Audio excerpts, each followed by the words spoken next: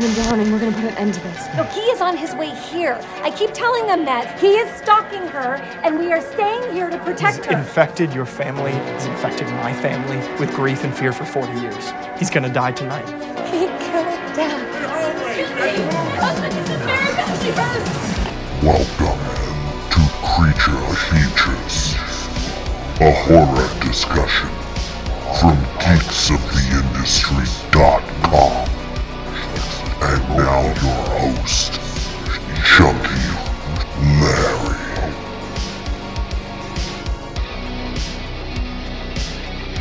Greetings, fellow insomniacs, and welcome to a Halloween edition of the Creature Features podcast from geeksoftheindustry.com. I'm your host, my name is Chunky Larry, and as it is Halloween and everyone's entitled to one good scare, I decided to dust off the most recent interpretation of the John Carpenter classic. I'm of course talking about the 2021 film Halloween Kills, and here are the trigger warnings before we get going. If you are somebody that is opposed to excessive violence and gore, I'd say hang out, maybe wait for the next review, or go watch the Busta Rhymes movie. Up to you. If you are somebody that is opposed to fan service for the sake of fan service, maybe watch the Rob Zombie movie. And if you are a firefighter or a friend of a firefighter and your feelers are hurt, sign a petition. Everybody else, sit back, relax, and get ready to get nutty with me as we talk Halloween Kills on the Creature Features podcast from geeksoftheindustry.com.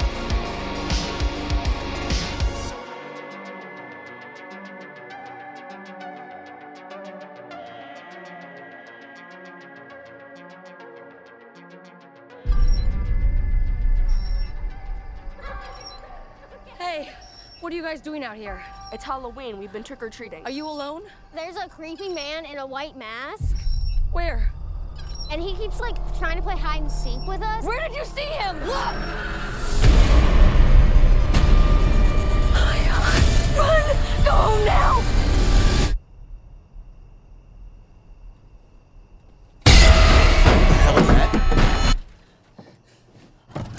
Unlock the door! No! Come on!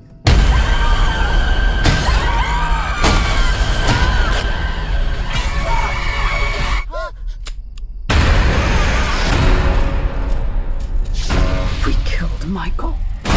My grandmother set the fire. No one told you.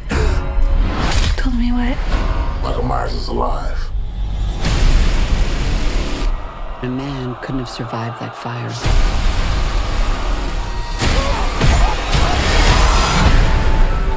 "40 years ago, the boogeyman came for us. We are the survivors of Michael Myers. Lori, what do we do? We fight. Mom, Our family will kill him. we're gonna hunt him down and we're gonna put an end to this. He is not gonna stop killing until we stop him. If you track Michael's victims, that's a straight line to Michael's childhood home. Someone's in our house.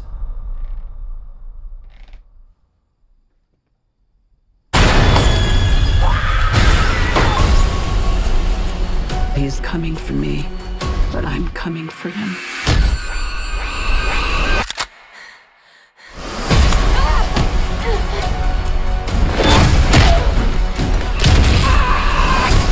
You wanna kill someone? Take me!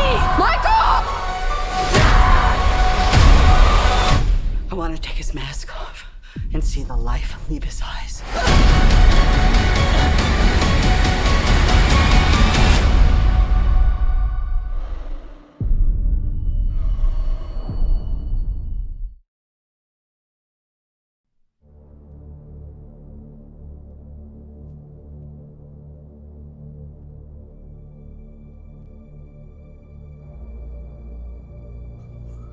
This week on the show, we are going to be doing the cliche thing that all of the horror podcasts are doing, but we waited a couple of weeks to give you a chance to watch it, and why not release it on Devil's Night as a Devil's Night treat before you get out to trick-or-treat. Maybe you listen to it on the morning Halloween before you put on your costume or whatever it is you're doing. we're going to give you some Halloween goodness. Yeah, that's right. We're going to be talking about 2021's Halloween Kills. And this is, I would say, probably since Halloween 2, the Rob Zombie version, probably the most divisive Halloween film. Actually, no. Halloween 2 wasn't very divisive. That was kind of just universally panned, and it was the Halloween remake that he did, the 2007 Halloween film, that most people just were like, yeah, that's dog shit. And I'm one of those people. You can hear it in one of the past episodes when I did a director spotlight on Rob Zombie. It's available in the archives. Give it a listen. However, this is going to be Halloween Kills, and I felt like there needed to be a way to kind of get the ball rolling, something unconventional. And so what I did is I found a quote from a man who I respect very much in the world of horror and had the opportunity to kind of talk to a couple months ago, a month or two ago, and it was just like a dream come true. And I'm talking about Tommy Lee Wallace, who directed Halloween 3, Season of the Witch. He's the creator, the guy who made the Michael Myers mask that we all know and love from the 78 film. He's the one that took the Shatner mask and cut it up and painted it and made what we know today to be Michael Myers' visage, and or lack of a visage. And he was originally lined up to direct Halloween 2, the follow-up to the 78 film, the one that was released in 81, not the dog shit Rob Zombie one. Let's keep score, take notes. And he was doing an interview, and the topic of Halloween 2 came up, and I felt like this quote by him in regards to Halloween 2 will kind of get us on the right path as we get going. So, take of that what you will. He says, I was so dismayed when I read it. I hated the script of Halloween 2. It was the antithesis of the original Halloween. Now, with that out of the way, for no reason whatsoever, I mean, I'm sure that won't... Hey, here's the synopsis for Halloween Kills. And the Halloween night, when Michael Myers returned, isn't over yet. Minutes after Laurie Strode, her daughter and granddaughter, left masked monster Michael Myers caged and burning in Laurie's basement, Laurie is rushed to the hospital with life-threatening injuries, believing she finally killed her lifelong tormentor. But when Michael manages to free himself from Laurie's trap, his ritual bloodbath resumes. As Laurie fights her pain and prepares to defend herself against him, she inspires all of Haddonfield to rise up against their unstoppable monster. The Strode women join a group of other survivors of Michael's first rampage who decide to take matters into their own hands, forming a vigilante mob that sets out to hunt Michael down once and for all. Evil dies tonight. Boy, let's just jump right into this. Okay, so the way that I'm going to talk about this film is by backing up a little bit, about 3 years. Film was released and directed by David Gordon Green, co-written by he and Danny McBride, that retconned everything in the Halloween universe from the 78 film on. So the 81 Halloween 2, Halloween 3 that, kind of for whatever reason, doesn't get the love that it fucking deserves because it fucking rules. And honestly, they should have gone that path and just done anthologies. If you're asking me, but nobody's asking me. Even though this is my show, nobody's asked. So I'm not going to answer that. I'm going to just say 4, 5, 6, which is super rapey and pedophilia. H2O, Halloween Resurrection, the Rob Zombie dog shit films. All of them. None of them, like Thanos, gone. They're no longer there. It's very much like what Halloween did with the H2O. The 20 years later, they acknowledged the first two, and then didn't acknowledge the other 4. Yes, that's math. And so this isn't new, and it's, you know, here's another Marvel reference. It's kind of like a bunch of different what ifs. Like, what if Laurie Strode died and her daughter was then hunted by her uncle?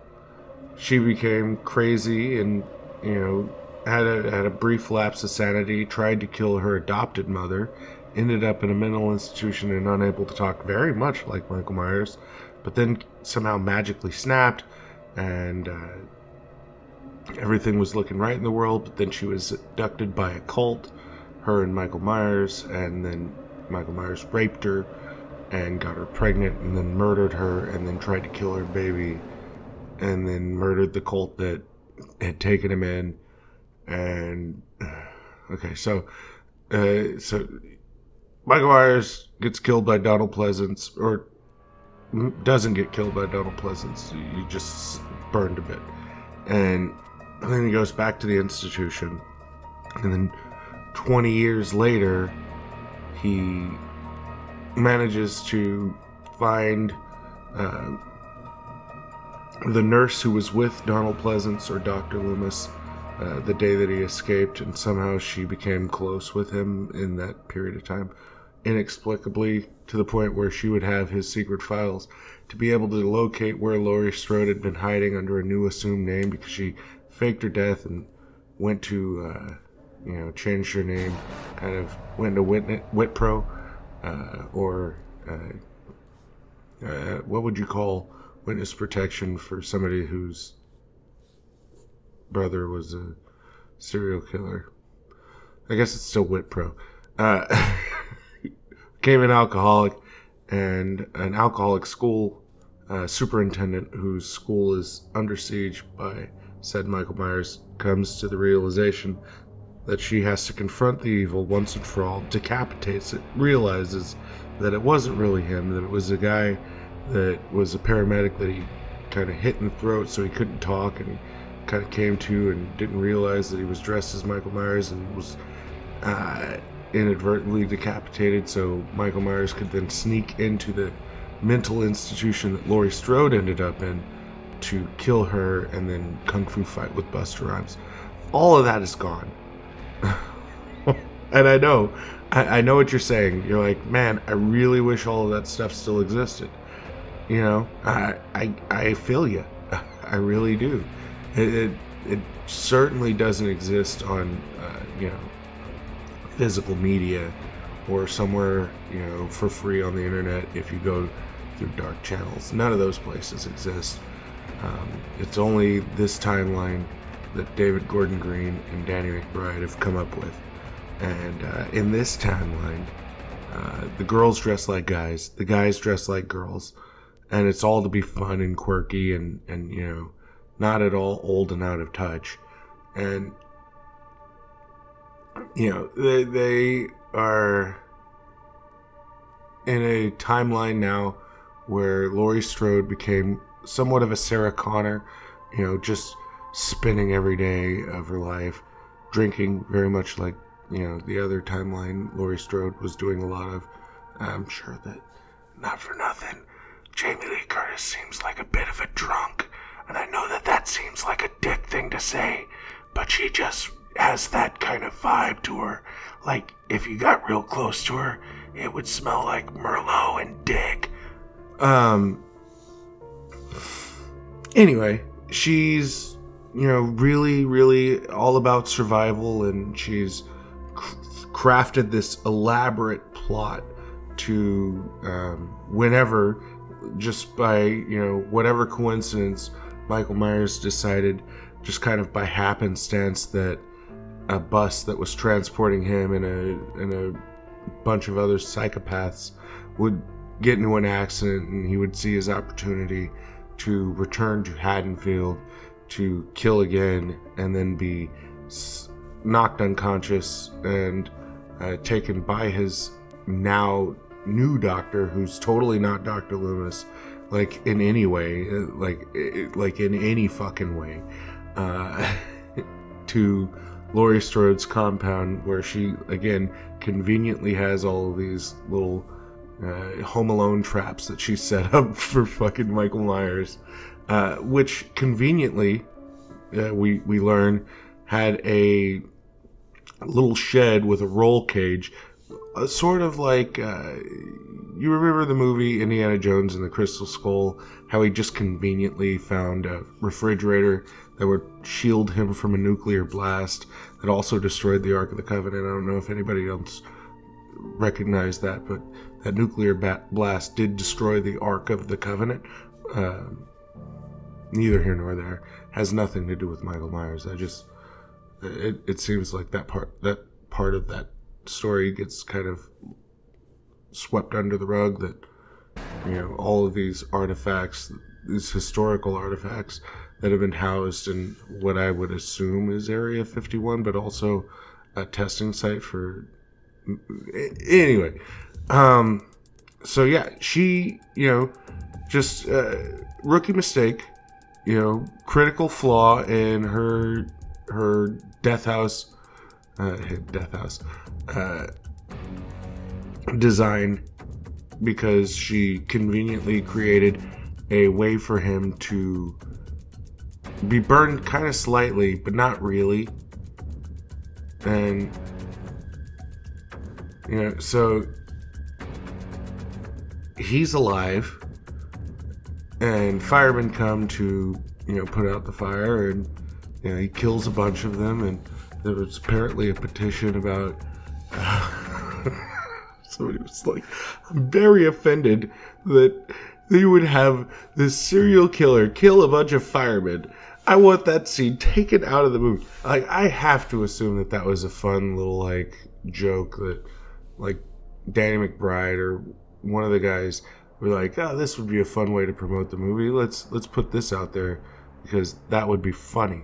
That's the only thing about that even kind of makes sense. And judging by some of the writing, I buy that theory. Just personally speaking, neither here nor there. But yeah, so did you guys know that when you want to trap an unstoppable killer, that you should create, a little escape hatch for them to safely hide while shit goes down, and then be able to kind of pop out like a fucking murderous jack-in-a-box when a firefighter just, again, by pure happenstance, falls through the ground right where he's at. So the movie actually opens up with Cameron, who was kind of a douchebag in the first film, and he seems to already be feeling the error of his ways by talking to his dead friend via voicemail and just saying, yeah, man, I really messed up, dude. I feel just terrible, and I'd really like to redeem myself, because the guys who wrote the film did not write me as a douche, but that's just kind of how it played out. Now they want to kind of course correct with me. So, oh shit, what's that? Is that the sheriff? Is that Sheriff Hawkins? I've got to go save him. I'm gonna talk to you later, dead friend. I'll probably see you when the morgue just has your body just on full fucking display for anybody that walks by. So he goes and he saves Sheriff Hawkins, who then, as he's kind of like holding on to life because he was stabbed in the neck by the anti-Dr. Loomis in the last film. Keep up. I'm trying to keep you guys up as much as possible. Danielle Harris has not been in any of these fucking films for reasons. Like, they bring back fucking Annie or Lonnie. They can't, like, figure something out for Danielle Harris. Nothing. Not one thing. Now they're going to do it because I'm sure that I'm not the only person that is like, you guys could bring all these fucking people back, but you couldn't get Danielle Harris. Just make her some other fucking character. Maybe she helps fucking Jamie Lee Curtis out and she's like, you remind me of my mom. Nothing. I'm sorry. As Sheriff Hawkins, or Officer Hawkins, is holding on to life, he has a flashback, and he's like, it's my fault, it's all my fault. And he flashes back, and he's like, hey, let's go back to the actual good Halloween movie. Let's go back to 1978. Let's get some Dean Cundy blue in this bitch. So they go back to 78, and they show a young rookie Officer Hawkins, Fred, or Frank. Is it Frank or Fred? It's some white guy name. And I don't really give a shit about it because they just call him Hawkins. And he sees Michael Myers after he's been shot by Dr. Loomis, who is a psychiatrist, not a trained policeman. I just want to point out, Dr. Loomis is a psychiatrist, not a trained policeman, and managed to, at relatively close range, shoot Michael Myers 6 times to send him barreling out of the balcony onto the floor a foot or a story below. Just gonna put that out there. So he's just out and about. It's like, oh shit, there's Michael Myers. Shoot. Doesn't hit him fucking once. And he's able to magically disappear. And, Hawkins meets up with the rest of the cops and they, are patrolling around. And that's where we get young Lonnie. Get your ass away from there. He didn't get his ass away from there because he's inexplicably, even though he's the bully in the source material, he's now the bullied. Because, most bullies are bullied, right? I mean, they were bullied before they became a bully, and they usually become a bully so they don't feel helpless and bullied. It's a real cycle of violence that we really got to find our way out of. But, I don't think that this is the time, the place, or the podcast to broach those topics. I think we should probably stick to guy in white mask stalks babysitters, but not really babysitters in this film. It's more like everybody. But he's getting bullied by this ginger kid and his ugly sisters, and cops come by and they're like, hey, kids, get in the house. There's a guy who murdered people and he's still on the loose. He's wearing a white mask. Because that's what you say to kids. I mean, I guess it's 78. They probably smoke cigarettes too. But so the kids fuck off and leave, poor Lonnie all on his own to cower in a ball as Michael Myers walks up to him and then basically ignores him because it's just like a scary moment, and we have to have Lonnie in the film later, so can't really kill him as a kid right now, even though you kind of could have. With what they did with him, you kind of could have. So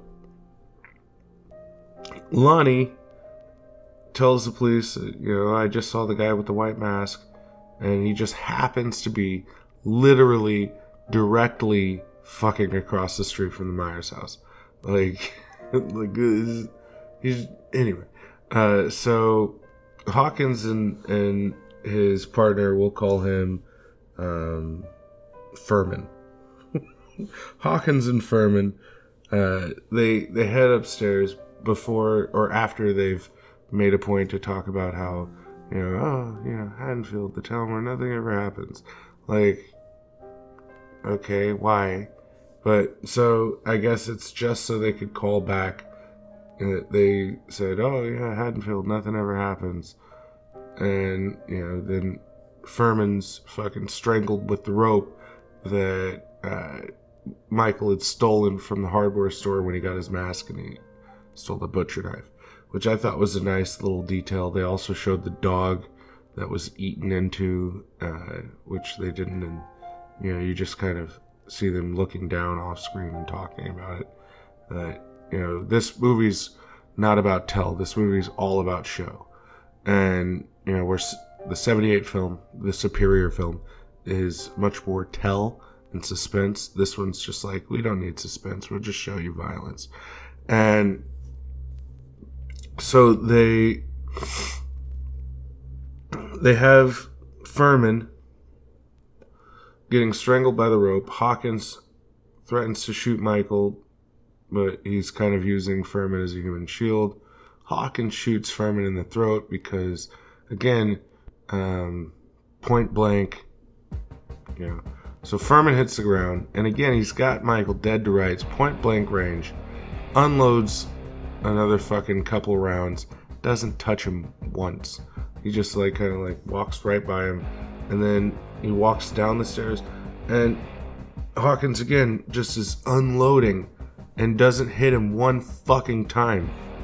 And he's shooting to kill. He's not shooting to maim or wound, he's shooting to kill. Just keep that in mind, because that part is important. He is shooting to kill Michael Myers, and they do something, and I made a point to kind of stay away from all of the news and shit, because I just didn't want it in my peripheral. And I had no idea. I had no fucking idea that they were gonna put Dr. Loomis in this movie. And I audibly gasped when it happened. And I watched the film. I streamed it on Peacock, and I was able to watch it with my son and my wife, and we all sat on the couch, and it was like a great fucking movie experience because of the company that I was keeping. But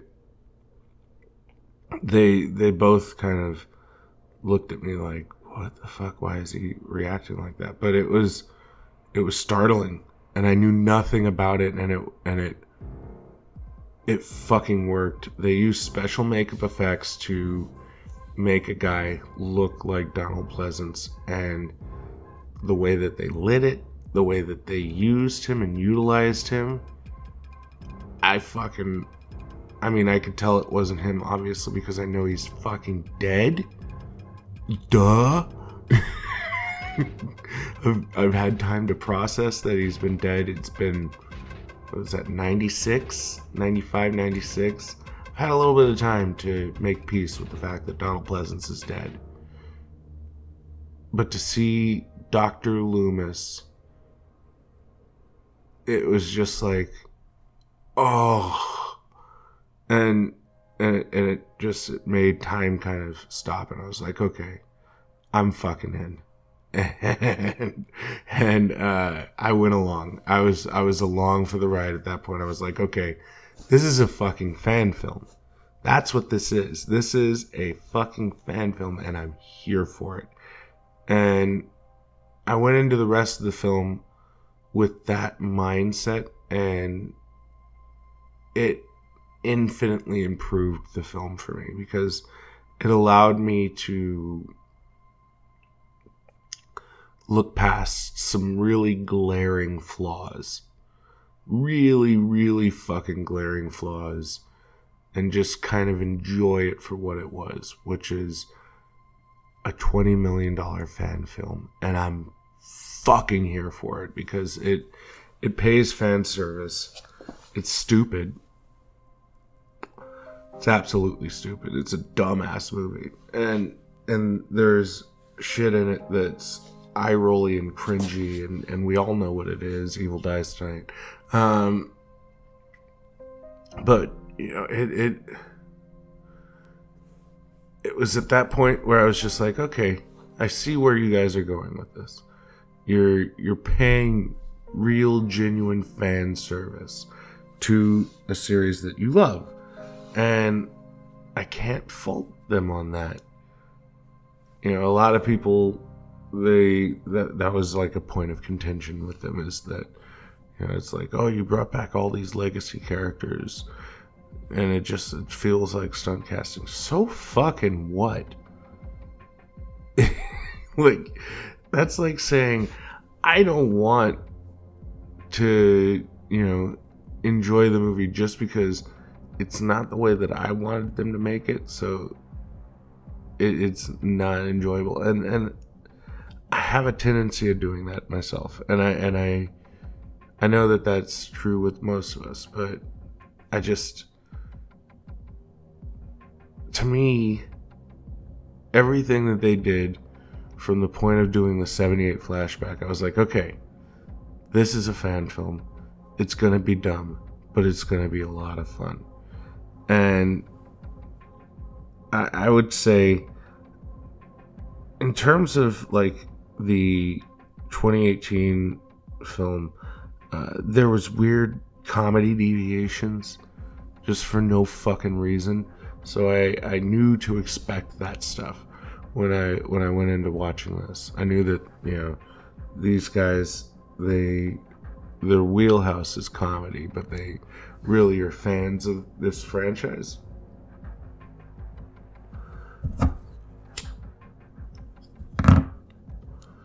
And it's on those strengths that this film works as well as it does. And I'm spoiling how my outlook was on it, but I just watched it again before I started recording this, just to kind of like say, oh, was I tripping? Everybody seems to have hated it. And no, I still feel the same way. So let's talk about what works and what doesn't work, because I'm not going to go beat by beat with this fucking movie. I wrote little notes down, and as I was watching it, or, you know, thinking about it, just kind of, I would be driving and something would kind of pop into my head, and I would just write it down. And one of the things that I wrote down was, quirky doesn't mean likable. And that was true with their 2018 film, and it's definitely true in this film. I understand their motives of making even secondary characters feel important and feel like it's a more fleshed out world, and, you know, you can love or hate them, and you're more invested in them when they die. But I felt like the character development was really lacking, so when people died, it wasn't like I was so invested in them that if they died, I'd fucking shed a squirt of piss if they were on fire, because they'd probably find like a little shed that they could hide in and it would keep them safe, so they could, yeah. But the you know, the obvious things to me were obvious, and, you know, the mob plot, which just felt like remember, and I've heard a lot of people comparing this film to the latter Star Wars trilogy. This Rian Johnson and who's the other guy? Does the lens flares? J.J. Abrams. Those films have a lot of the same qualities as this film. They're paying forward fan service. They're fans of the series, and they kind of take creative license and brought back legacy characters to kind of do them off or do unto them as they saw fit. And, you know, I think this is as good a place as any, because that's what we're talking about right now, is legacy characters and their likelihood of survival in these films. Because, you know, this kind of stuff, you start hearing words like legacy come up. And when you start hearing words like legacy is political speech for passing the torch to a newer, younger generation. And that's, I think, going to be the end of this. When Halloween ends, I think it ends with Laurie Strode being killed. And she has like a heroic death, but she dies. That's me calling that right now, a year out. We'll come back in a year and we'll see if I was right. But that's what this stuff is about. It's about, you know, you kind of bridge the gap between this movie that's 40 years old with a generation that you want their money. I mean, that's what it is. It's, you know, because you know you've got the old fucks that are desperately clinging on to their childhood and wanting little pieces of that back, and will go to anything with the name. Like, I'm looking at a shit ton of different little He-Man trinkets that I've just picked up as I've gone along, and it's like, I know that this He-Man toy was not made for my kids. It's the replica of the He-Man toys. It's an improvement, but it's made to look like those toys, but they don't feel like the same toys. You know, it just feels like a hollow imitation of those toys, but they can't really capture the essence of those toys, because those toys were made in a different time, and there were different ways to do things, and the way that they put things together in the same way that they put things together now. Yeah, that's a good analogy. We'll go with that. I really liked the Johns, the Big John and Little John. You know, people argued, oh, you can't take them seriously. You know, there's nothing about them that allows you to take them seriously. And I've heard a lot of these complaints, just because if you're on social media, you can't avoid people's opinions of this movie, because it is a very polarizing movie in the sense that there's a contingent that love this film and say, oh yeah, this is like my number 2, and then there are people that hate this film and say, oh yeah, this film is a number 2. So you there's not really a lot of fence riders, and I don't blame them, because there are things, like I said, that whole middle plot with the other escape patient who was in the first film. He was the one who was holding the umbrella, but it just felt like in, what was it?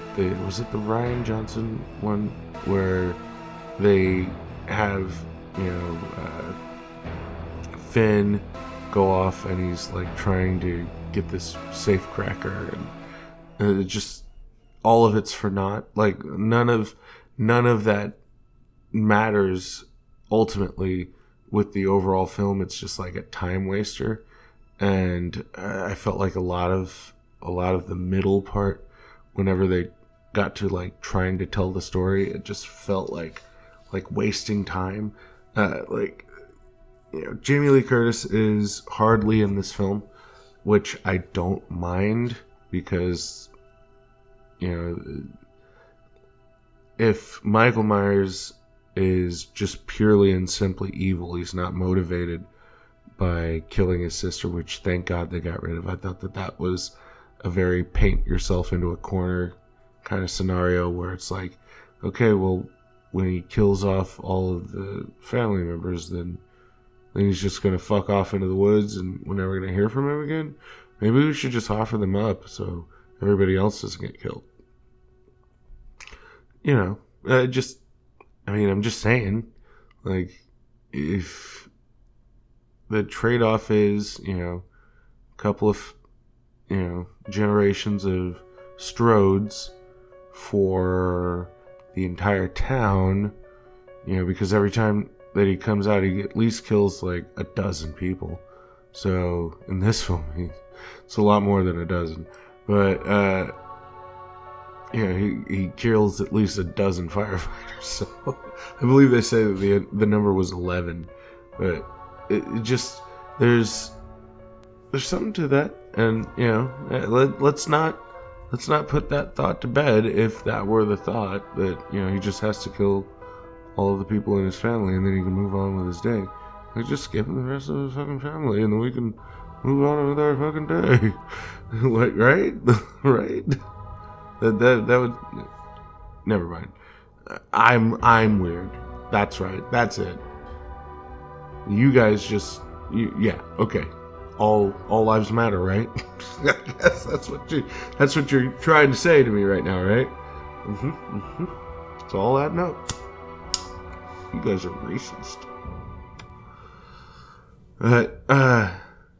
Yeah, so there's this plot point that literally goes nowhere. They have Oswald Cobblepot just chased through the fucking hospital because, you know, they disregard Halloween 2. However, they use the scene where Annie's body is discovered by her father in this film. That's from a movie that doesn't exist, though. And they're in the hospital that the second film took place in. Like, I wonder where they got the name for that hospital. It seems weird. Anyway, Evil Dies Tonight, right? Am I right? Am I right, ladies? Evil Dies Tonight? Anthony Michael Hall. Oh, fucking boy. This was a choice. This was so the first time I watched it, I was like, okay, this is very much like, oh, he's Trump and they're like the QAnon, you know, and they're gonna storm the Capitol and get what they want, and, you know, instead of Make America Great Again, it's Evil Dies Tonight. It's just something that, you know, emboldens a group of idiots to do the bidding of a scared little boy who's a big bully. Or not. You know, maybe they were just like, you know, this seems like something that scared little Tommy Doyle would do. You know, he was, you know, Neutron Man, Laser Man, Arachnaman, and MAGA Man. It's a natural progression. And so those are the shitty things about the movie. The things I really liked, again, I really liked the Johns. I thought that they were funny. I thought that they were enjoyable. I thought that it was cute and funny the way that Michael Myers kind of propped them, the way that they were posed in their photo. I thought that, you know, they did not,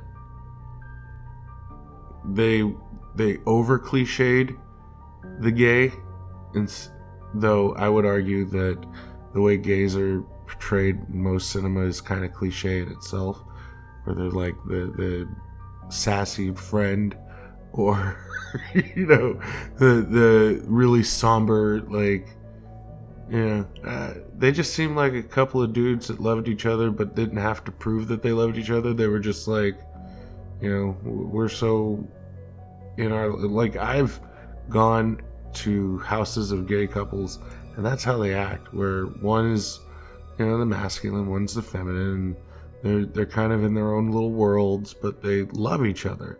And that's the way I saw their portrayal of that, you know, couple. It was done for yucks, and they were definitely playing cliches, but also kind of like self-aware cliches. So it was weirdly meta in an odd way. I was kind of confused that there was no pushback about that, because it seems like that would have been the most pushbacky thing. And no, everybody was just like, oh, there's too much fucking violence. But let's talk about the violence, because god damn it, that shit was cathartic.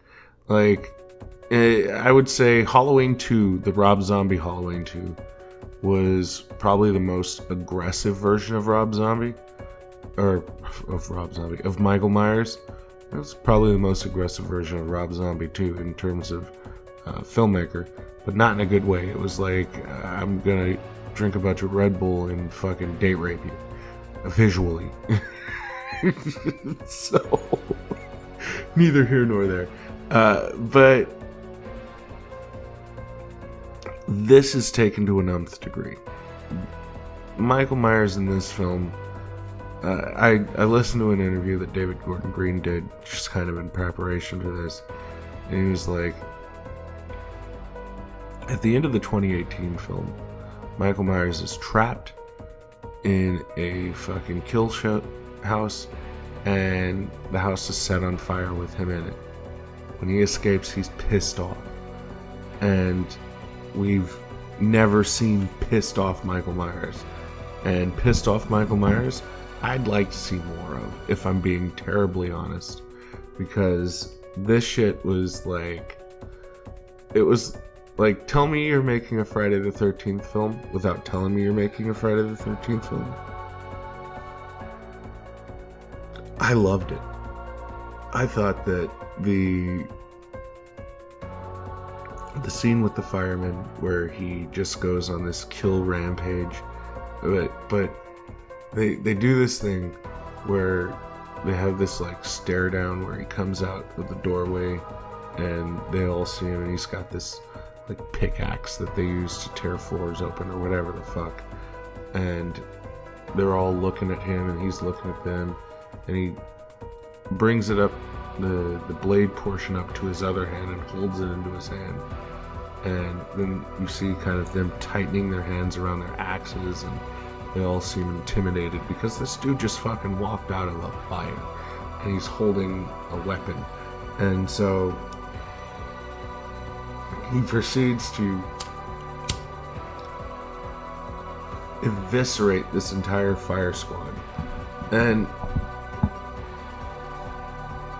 they have the saw that they use to cut open cars when they're flipped over. That's turned on some guy. And it's just a clear-cut message that we're going all the fucking way. If that's done this early on, there's no way you're half-assing it the rest of the way. And they don't let up. Some of my favorite kills, that's what we'll do. The light fixture kill where the chick gets in the neck with the light. I fucking loved that. I thought that was really, really stellar. When the chick gets the gun kicked back at her and she turns it around and blows her head off, I popped super hard. And I thought that was hilarious. Knife through the head. Like, all of the kills were excellent. And the makeup effects were tremendous. And it's a way that you haven't seen Michael Myers. And this is the 12th movie? The 11th? The 12th movie? The 12th movie. I'm going to say it's the 12th. And you can correct me when I tell you where my socials are, if you don't already know them. But I want to see more of this. I want to see just non-stop murderer Michael Myers, and I could watch a couple more of those before I get tired of it. Another scene I did, I'm kind of conflicted with this one because I liked it but I didn't like it. And, you know, to me, the use of Charles Cyphers was like, oh, that's fan service. But what fan service is it for him to be in there for like half a second just to get his throat slit? Man, you know, homeboy aged like a banana, didn't he? No, that's rude. He's old. And I was just happy to see him. I dig that they brought Marion, just so she can die in 2 separate timelines. I thought that was hilarious. The one that shined out of the legacy characters to me was Lindsay. Like, she's attractive. She's gorgeous. Apparently she was on, like, the Real Housewives of fucking one of the fucking Real Housewives shows, wherever the fuck she was. Probably Beverly Hills or some shit. And she works in this movie, and she's interesting. She's used just a little, but the little that she's in the film, she's compelling and interesting. And the chase scene with her and Michael in the woods it's intense, and it's, you know, probably the most tension that's in the entire film, because that was kind of the concession that you have to make. If you're gonna have wall-to-wall gore, you're probably not gonna get a lot of tension, and you kind of sacrifice one for the other. I feel like there's a happy medium that could have been reached, and maybe Halloween Ends will be that happy medium, where I didn't feel like there was enough violence in 2018. I felt like maybe there was too much, but I'm not going to tell you that I thought it was too much, because, you know, that would be like, you know, oh, here's a big ass bowl of ice cream. Well, that's too much. All right, well, I'll just take it all away. Don't do that. I'm just going to only eat a little bit of it, though, okay? Just let me eat what I want, and then if there's some left over, maybe put it in the freezer and I'll come back to it. It's fair, right? I'm back on my diet, so the term ice cream is a trigger word for me.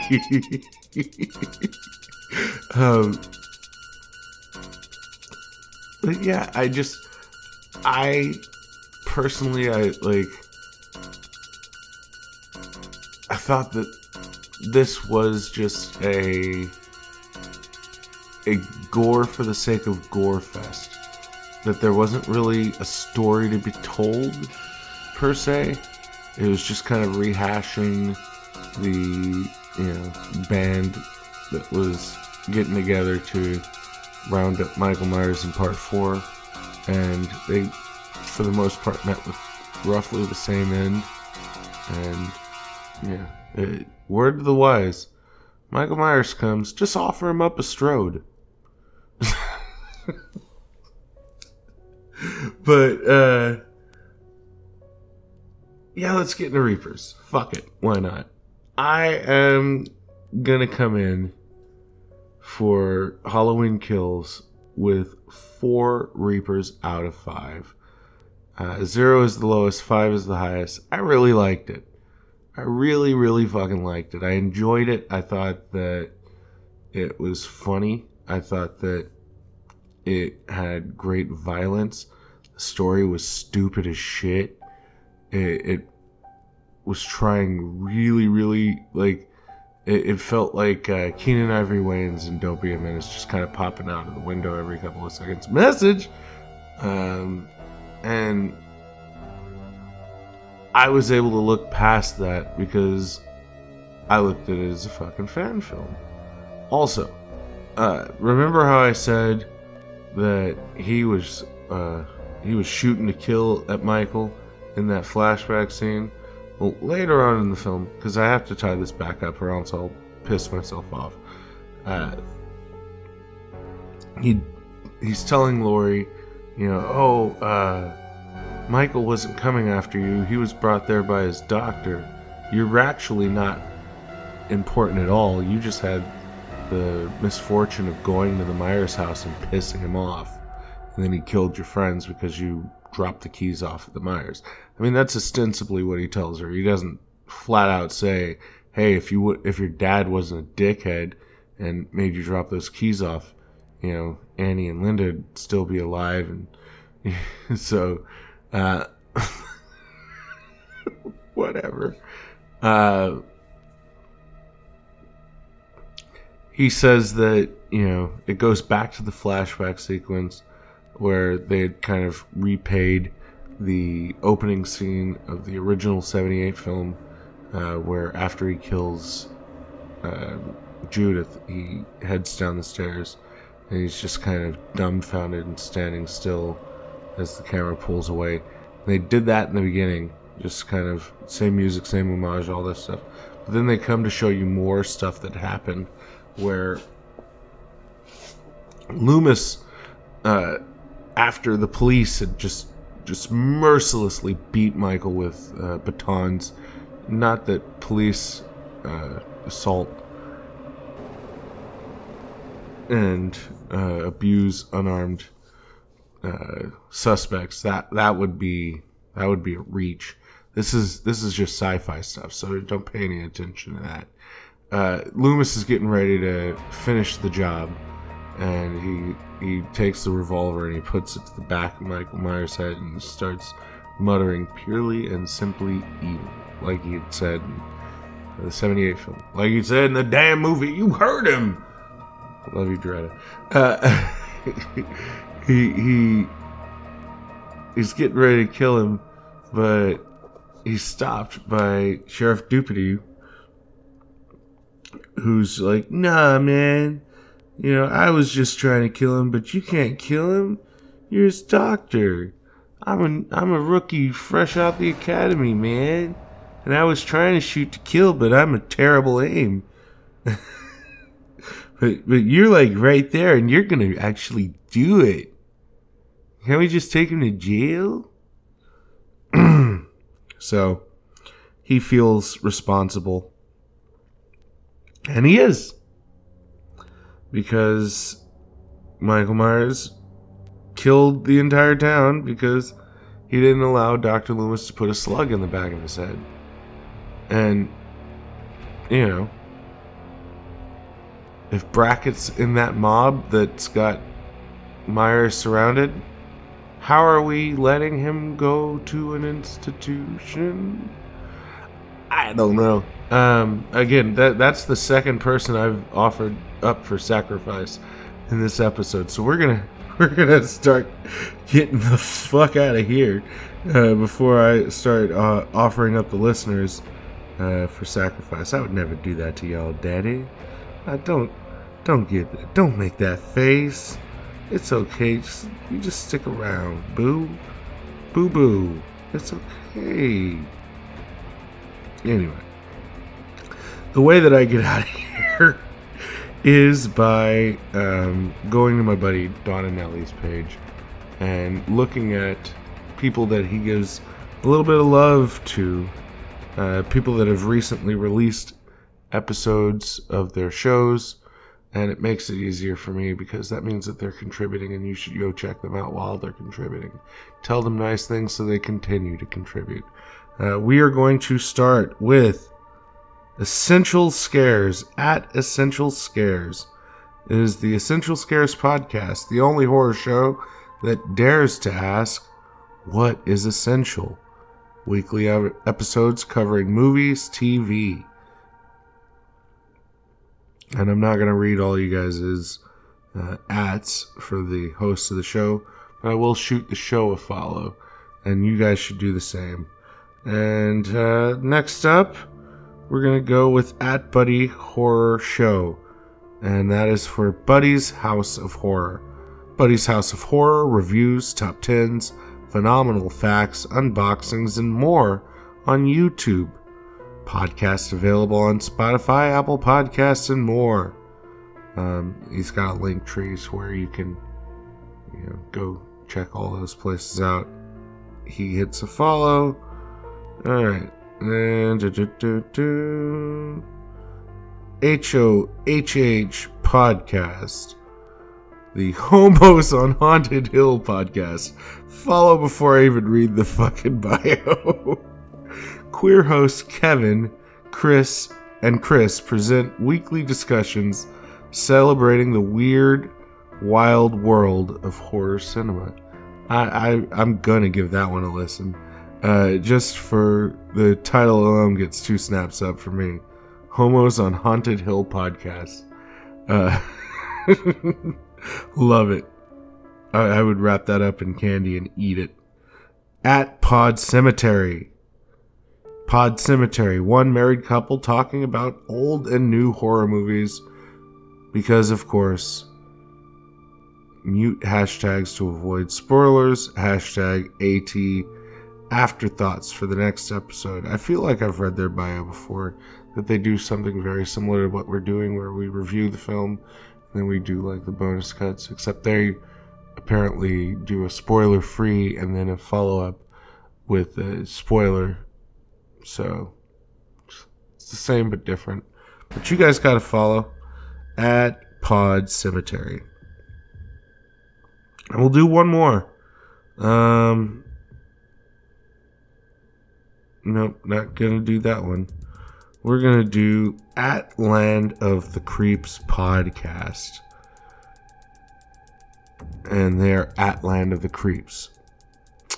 We are a bi-weekly horror movie podcast hosted by a bunch of ats I'm not gonna read, dedicated to keeping horror alive. And like I said, I read your bio, you get a follow.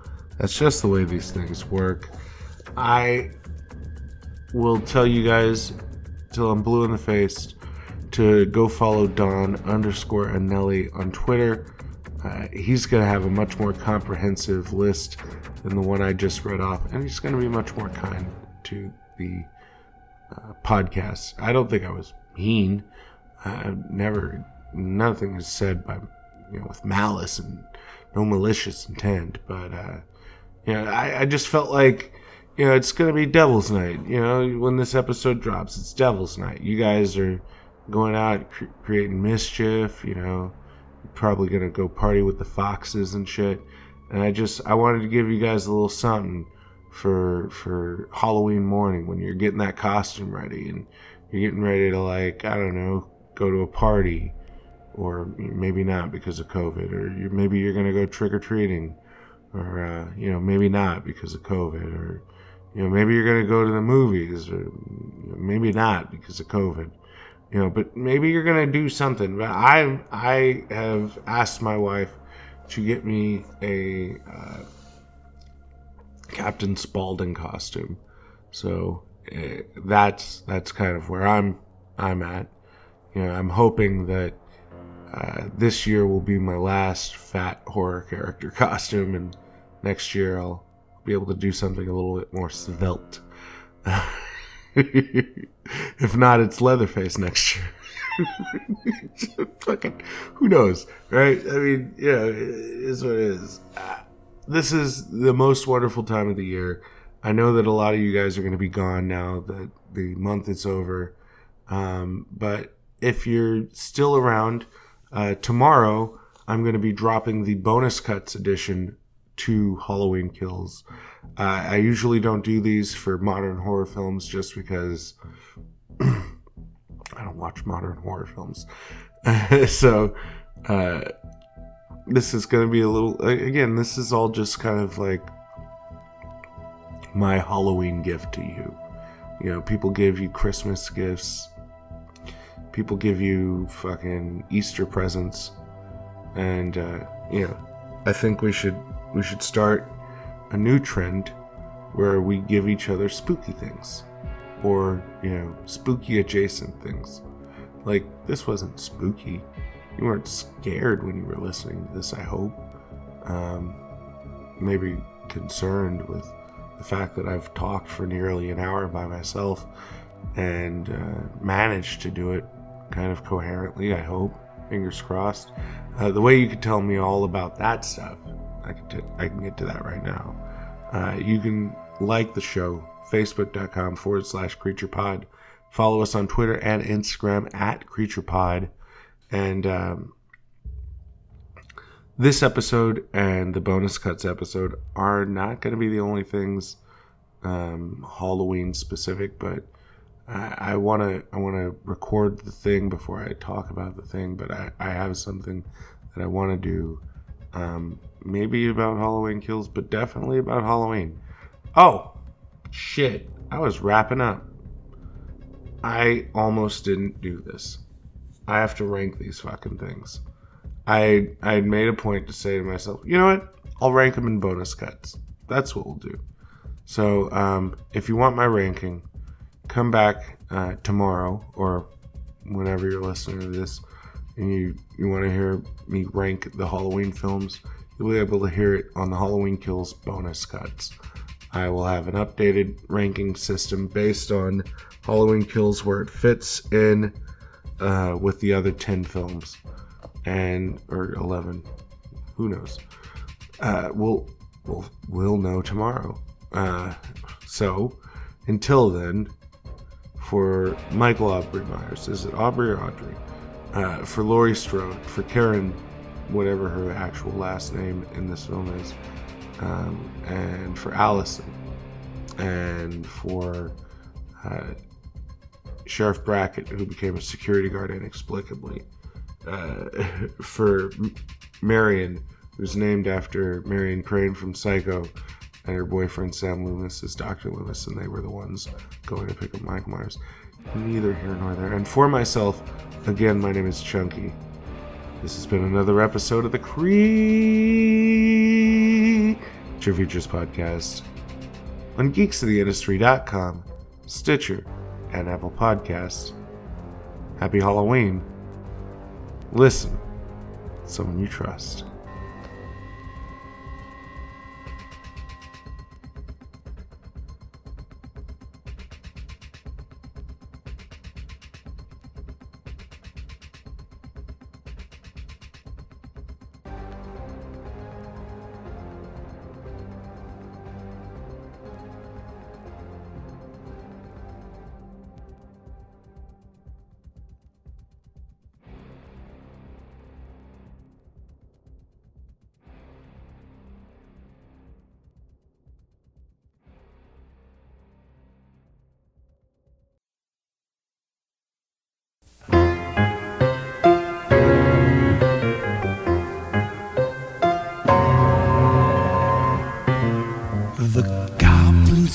If you don't watch out, to take you and shake you until you shout.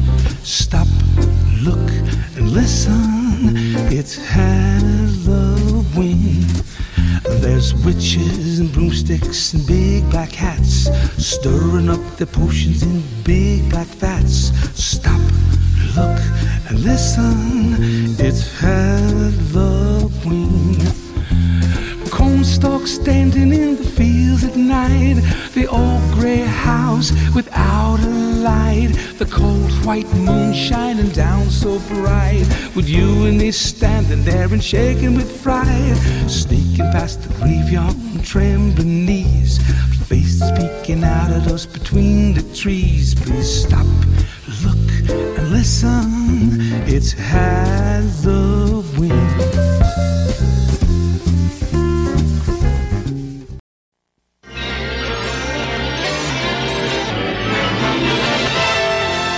Some exciting coming attractions from Paramount Pictures cordially invites you for a weekend getaway at the party to end all parties. This is the craziest party that could ever be. Don't turn on the lights, cause I don't want to see. April Fool. Welcome to my home and lifestyles of the rich and undeserving. Wrong. Cheers. Join 8 privileged guests who are just dying to have fun.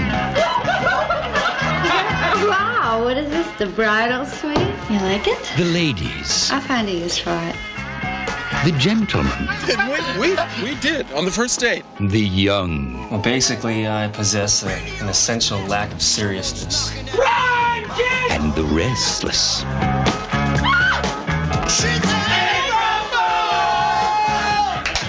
You are such a jerk. Everyone is having such a good time. It's scary. Something wrong? You look dead. Radio is blasting. Someone's knocking at the door. I'm looking at my girl. She passed out the floor. Nikki! I see someone in the hall. I've never seen before. Don't know what it is. I don't want to see it. April Fool's Day. Get ready to party till you drop. She said that it's the